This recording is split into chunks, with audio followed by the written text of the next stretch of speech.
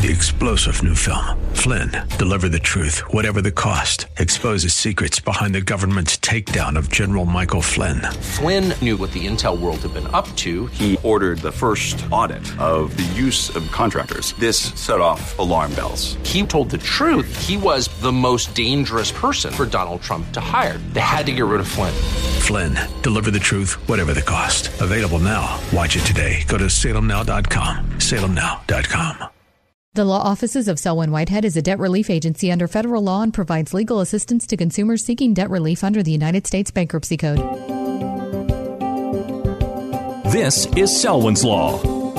Every week at this time, we get to hear from Selwyn Whitehead. She's not just an attorney at law. Selwyn knows her stuff and doesn't shy away from the truth, even when it's ugly. Her Bay Area practice focuses on helping her clients to manage their wealth through estate and tax planning, to managing their debt through reconstruction or bankruptcy. And now, it's time for Selwyn's Law. Good day, and welcome once again to Selwyn's Law. My name is Selwyn Whitehead, and I'm a California Bar admitted attorney, and I'm also a bankruptcy law certified specialist who's been certified by the State Bar of California's Board of Legal Specialization. Now, in addition to my JD, I also hold a couple of master's degrees of law. One is a Master of the Laws of Taxation Law, and the other is a Master of the Laws of Intellectual Property Laws. Both of these master's degrees in law were obtained from my favorite alma mater, Golden Gate University School of Law, which is located in the beautiful downtown San Francisco. Because of my training, my experiences, and my interests, I primarily practice bankruptcy law, debt wealth management, estates and trusts, real estate, and, of course, taxation law. And I'm also proud to say that as part of my practice, I sometimes have the opportunity to seek out and vindicate the rights of seniors who find themselves the victims of the various forms of financial elder abuse that's running rampant in our country today. And as always, I'm so pleased to be able to come to you again today from the beautiful KFAX studios in the beautiful San Francisco Bay Area to discuss some of the financial and legal issues confronting individuals, families, and small business owners.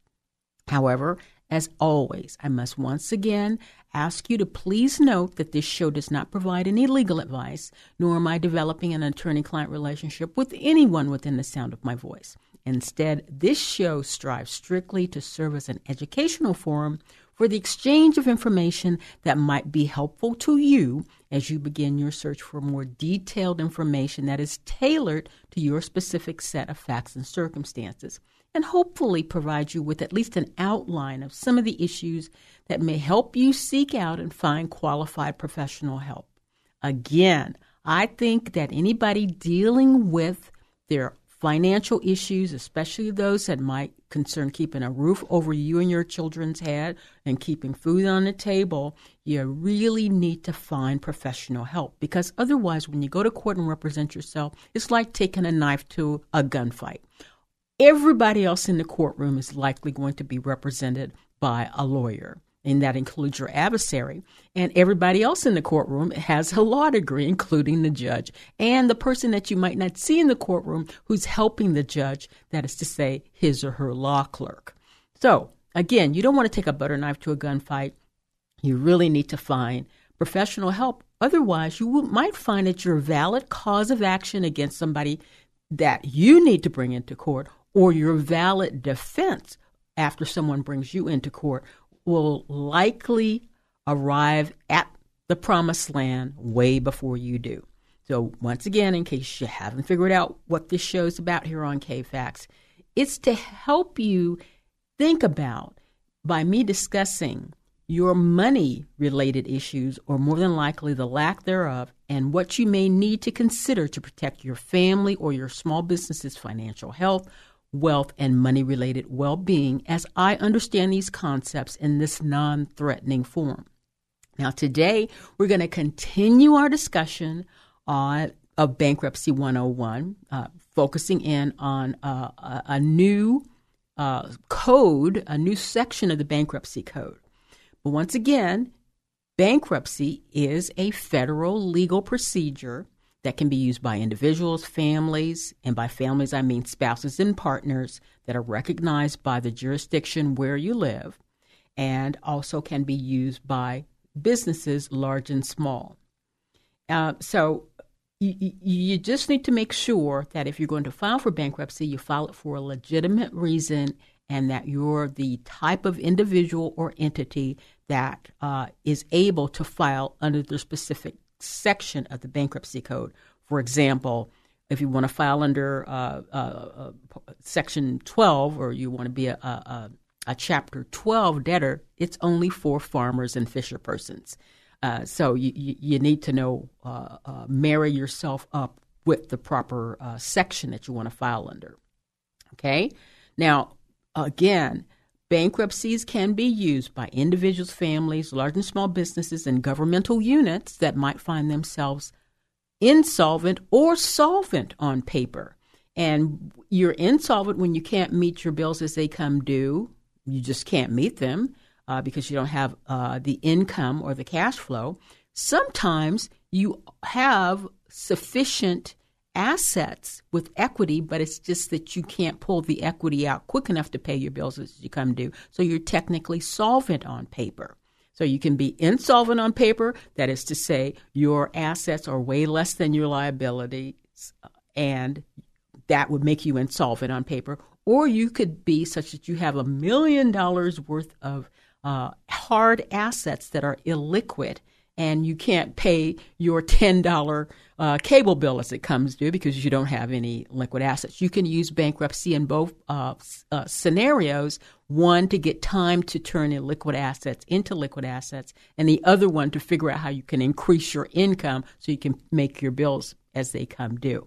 Now, regardless of the cause of the financial distress or the insolvency, as the case may be, the law concerning bankruptcy provides the remedy that is spelled out in Article 1, Section 8 of the United States Constitution, which in effect cedes to the United States Congress, that is to say the legislative branch of government, the power among others listed to establish uniform laws on the subject of bankruptcy throughout the United States. And these uniform laws are the subject of the bankruptcy, and it's currently manifest in the United States Bankruptcy Code, the Federal Code of Bankruptcy Procedures, along with the appropriate federal and state statutes and case law, both federal and state case law, dealing with the relationship of and the rights and duties among debtors and creditors. So today I want to give you an update on the major revision to the Bankruptcy Code that is intended to make filing for, obtaining a confirmation order, and getting out of bankruptcy with a discharge if you're a small business owner. This new section of the Bankruptcy Code is supposed to make it easier and more cost-effective for small businesses, and I'm referring to the Small Business Reorganization Act of 2019, also known as the SBRA. Now, the SBRA was approved by Congress last year on August the 3rd, and it was signed into law by the President on August the 23rd, 2019, and it will take effect next Wednesday, February the 19th, 2020. Now, in giving his rationale for moving the bill forward in its markup hearing back on July 11, 2019, Representative Gerald Nadler of New York, who chairs the Judiciary Committee, made the following statement about the Small Business Reorganization Act. He said the Bankruptcy Code either directly or indirectly affects millions of Americans and all types of businesses, from the largest to the smallest. When the law works properly, it offers a critical economic second chance to individuals and business in financial distress. But various reforms are necessary to ensure that this critical goal of financial rehabilitation is effectively met. He went on to cite the bill, which is H.R. 3311, the Small Business Reorganization Act of 2019, makes a series of reforms to current bankruptcy law that is needed to better facilitate the financial reorganization of small business debtors.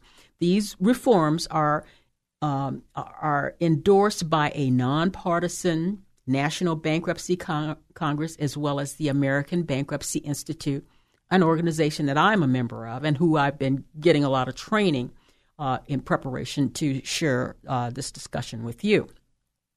Representative Nadler goes on to say, H.R. 3311 struck an important balance between the heightened administrative oversight of these types of cases and the provisions intended to streamline the bankruptcy reorganization process for small business debtors. Among its principal features, the Small Business Reorganization Act requires the appointment of an individual to serve as a trustee in a small business Chapter 11 case to monitor the debtor's reorganization process towards confirmation of the reorganization plan. In addition, it authorizes the court to confirm a plan over the objection of the debtor's creditors under certain circumstances. I'm stepping out for a bit. That is really different because under the current Chapter 11, you have to get a certain number of your creditors to go along with your reorganization plan. Okay? Back into Chairman Nadler's statement here. The bill also includes two provisions not limited to small business Chapter 11s pertaining to the treatment of transfers of property, real or a personal property by the debtor made before the filing of the bankruptcy case. That is known as a preferential treatment. So a preference is where you make a payment to one of your creditors prior to filing for bankruptcy, which tends to let that one particular creditor do better outside of bankruptcy than the rest of your creditors. And so that's a preference, and the debtor in possession or trustee tends to want to pull that money back in to redistribute it on a pro rata basis. Now, this new Chapter 11, it requires that the trustee or the debtor do some due diligence before they seek to recover the preference so as to not put limited resources to bad use. And so if the trustee or the debtor in possession knows that there are good defenses, affirmative defenses for the preference, they shouldn't waste anybody's time going after it. And also up the ante, that is to say, the amount that a preference can be used. So we're going to take a break right now, but when we come back, we're going to continue our discussion on the new Chapter 11.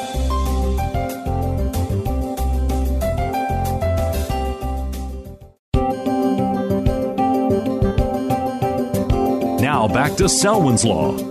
Once again, your host, Selwyn Whitehead.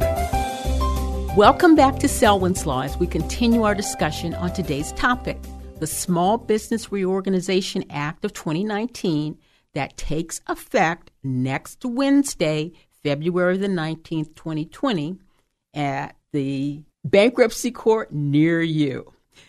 So here are the main features of the new provisions in the Bankruptcy Code dealing with the Small Business Reorganization Act of 2019.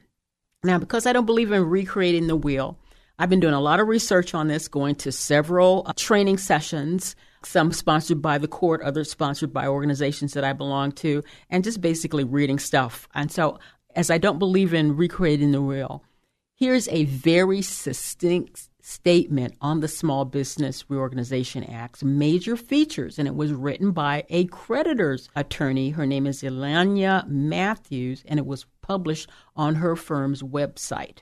Ms. Matthews says, small businesses which are either organized entities such as corporations or limited liability companies or individuals operating a business qualify as small business debtors under this new act if the business has no more than $2,725,625.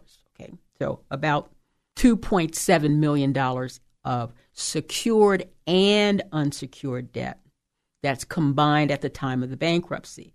Currently, under the Chapter 11 law, there are different rules for individuals, small business debtors, and regular, that is to say, big business debtors. Even with the existing expedited proceedings for small business debtors, it is still expensive and time-consuming to file bankruptcy under Chapter 11, especially when compared with the expedited and form-driven procedures that you would find in a Chapter 13, which is reserved just for individual debtors, and Chapter 12s, which are reserved for small family farmers and small family fisher-person businesses. With the passage of the Small Business Reorganization Act of 2019, small business debtors who elect to file under this new subchapter 5 of Chapter 11 will now be able to expeditiously obtain the confirmation of a Chapter 11 reorganization plan. They will also obtain some additional incentives for electing treatment under this new Chapter 5 and will be subject to a bankruptcy trustee's oversight, which is something new for Chapter 11. It's generally what happens if you have a Chapter 11, you file a Chapter 11, you are, that is to say, the debtor's management is the debtor in possession and they act as a trustee. And if they're not acting properly, then one or more parties to the bankruptcy, including a creditor or the Office of the United States trustee, can move the court to have a trustee placed in to get rid of a debtor in possession who's acting improperly. But under this new Chapter 5, there's going to be an appointed Chapter 11 trustee from jump. So that is to say, small business cases filed under Subchapter 5 of Chapter 11 will be in many ways very similar to cases filed under Chapter 12, which has a trustee from jump, or a Chapter 13, which has a trustee from jump. Ms. Matthews goes on to state that the most significant changes to Chapter 11 under the Small Business Reorganization Act of 2019 include, again, the appointment of a bankruptcy trustee. Currently, in a small business case under Chapter 11, the bankruptcy trustee is only appointed if the debtor, also known as the debtor in possession, because the debtor is in possession of the assets of the bankruptcy estate, as opposed to a trustee being in possession of those. And debtors in Chapter 11 are also known as DIPs, again, debtor in possession. So, again, under a normal, in quotation marks, Chapter 11, a bankruptcy trustee is only appointed if the debtor is abusing the bankruptcy system and a party in interest, such as a creditor, files a motion and obtains a court order appointing a trustee to oversee the business. However, under the new Small Business Reorganization Act of 2019, a bankruptcy trustee will automatically be appointed to oversee the case by hopefully ensuring that the debtor will work meaningfully towards confirmation. The trustee will also receive planned payments from the debtor, which the trustee will then distribute to the debtor's creditors, similar to what happens today in a Chapter 12 or 13. Now, there are also some deadline changes. Many of the deadlines contained in the new Small Business Reorganization Act of 2019 are expedited to encourage an efficient plan confirmation process. So after filing a case under the new program, the Small Business Reorganization Act, the court will hold its first status conference no later than 60 days after the filing. A small business debtor under this subchapter 5 must file a public report with the court outlining his or her efforts to confirm the plan. The public report must be filed no later than 14 days before that 60-day status conference, and the debtor must file a plan no later than 90 days after the case is filed. This time frame is much shorter than the current Chapter 11 requirements, which offer 300 days to file a plan. The time frame is also shorter than it is for individuals under or big business Chapter 11 debtors, which have no deadline within which to file a plan. So again, under the current law, there's a special provision for small business debtors. They have up to 300 days. They get 180 days, and then they can apply for more time, and then they have to file their plan or get their cases booted. Now, for big businesses, there is no deadline, but the debtors and or the Office of the United States Trustee or the court on its own volition can say, hey, this case is starting to smell like fish, and we need to get it out of here, and they can then implement or state a date when the case must be filed. But under this small business new scenario, subchapter 5, there are hard deadlines. Now, in the law, hard deadlines can always be, there can be a request to have an extension, but it's going to have to be for a very good reason for the extensions to be granted by the court because, again, this process is all about expediting the process and thereby keeping the costs down and hopefully getting the debtor some relief sooner rather than later. Now, also, who may file a plan? Under existing Chapter 11 law, both for transactional and small business cases, only debtors may file a plan during a limited time period known as the exclusivity period. Currently, small business debtors have 180 days, which they're the only ones that can file a plan, while traditional individual debtors' exclusivity period is 128. So small businesses, 180 days. You can go back and ask the court to give you more time. If you're a regular PG&E kind of big debtor, 120 days initially for exclusivity, because under the current existing bankruptcy law, creditors can file plans and bondholders can file plans, and that's what has happened in PG&E. But under the new Small Business Reorganization Act, only the debtor can file. Okay. So after the debtor's exclusivity period, any party, including the debtor's creditors, again, under existing law, may file a plan, which, if confirmed, is binding on the debtor and all the other parties. Under the new Small Business Reorganization Act of 2019, only the debtor may propose a plan of reorganization, period, end of paragraph, in a story. No other parties may propose a plan for the debtor at any time. Now, also, under this new Small Business Reorganization Act, there's the ability to cram down creditors. Now, small business debtors, they have the ability to, it'll give them greater ability to confirm a plan over the objections of unsecured creditors, known as a cram down, or significantly modify the rights of creditors. Small business debtors under Subchapter 5 may have a plan confirmed over the objection of unsecured creditors so long as the plan is known and can prove to the court that it's fair and equitable. Those are terms of art in bankruptcy parlance. Under Subchapter 5, fair and equitable plan must pay all projected disposable income of the debtor for the first 3 to 5 years of the plan. This is different from the term fair and equitable under the current laws, and it will be easier for a debtor to confirm a plan. Again, fair and equitable means something. There is case law as to what it means in a Chapter 11, and I won't make you crazy by explaining to you. But now being fair and equitable to the creditors is the debtor turning over all of his or her net disposable income for at least 3, but up to 5 years. That'll be considered fair and equitable. And also, a thing that I'm very excited about, because a lot of my clients, their houses are on the line, you also can have the ability to cram down your mortgage. Under existing laws, you cannot do that. But say you borrowed money, a line of credit, and you use that money, that line of credit, to start a business, you might be able to cram that down under the new provisions of the Bankruptcy Code. Existing now is if the loan is related to your mortgage and it's not underwater, there aren't provisions for you to cram down those second mortgages or lines of credit. But again, there's a stickler here. The money that you took out of your house that you want to cram down had to be used for your business, not to redecorate or remodel your kitchen or redecorate your family room. So now I've heard from some of you out there in Radio Land who thought that having a bankruptcy was too expensive.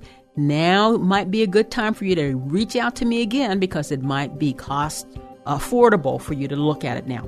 Now, with that saying, as I'm always saying here in Selwyn's Law, we always want to stay on the right side of the law, especially when we want to keep our businesses afloat. So, and take care until next time.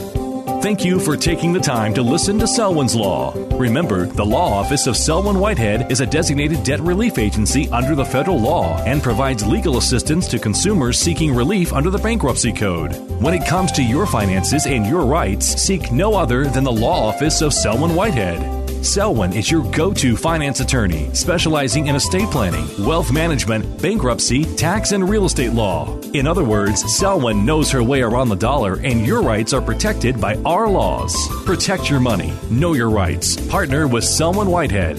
For immediate assistance, or if you have questions, call 510-633-1276, 510-633-1276, or go to SelwynWhitehead.com.